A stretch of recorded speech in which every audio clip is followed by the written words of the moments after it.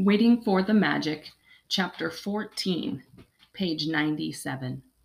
Papa wrote and wrote during the next month. The dogs clattered up and down the stairs, spending mornings with him. "The dogs are my muse," said Papa. "What's a muse?" asked Eleanor. "My inspiration," said Papa. "I write better when they are here." "The dogs are up here all the time," Eleanor complained. She had on her new preschool clothes, a plaid dress with tights and Velcro sneakers. Tomorrow was the beginning of preschool. My school began in a week. "They're here every single day," she said in a whiny voice. "Neo, whining is not lovely."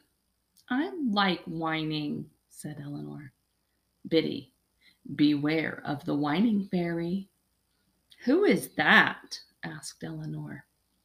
"Biddy, she comes in the night when you're sleeping and spits in your face. Spit, spit, spit." Eleanor's eyes grew wide. Papa and I burst out laughing, and Eleanor laughed too. "That's why you are my muse, Biddy," said Papa. "I want a muse," said Eleanor. "You don't need a muse, sweet girl," said Papa. "Now go away so I can write about the whining fairy who spits in your face while you sleep." We went downstairs laughing. Marvelous Murphy came bringing alternative foods, as my grandfather called them, mysterious casseroles with what looked like ferns and zinnias in them. "You shouldn't be cooking, dearie," she said. "Oh, I hardly cook at all," said Mamma. "Joe is the master cook here." "He's making noodles and maple syrup tonight," said Eleanor. "Oh, no, that doesn't sound healthy," said Marvelous, swishing around the kitchen. "Hello, charming dogs," she said. "Hello, Neo. Hello, you charmingly wacky woman." Eleanor and I laughed because we knew Mamma and Marvelous didn't hear him. They smiled at our laughing anyway. "And when is this baby arriving?" asked Marvelous. "Whenever he chooses to arrive," said Mamma. Suddenly, I felt cold.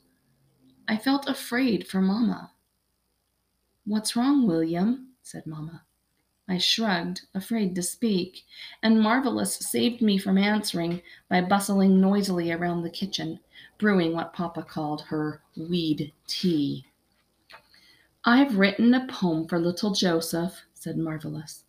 She whipped out a paper and leaned against the kitchen counter.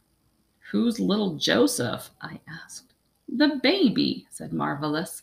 "He will probably be named after his father." "Oh, no," said Eleanor.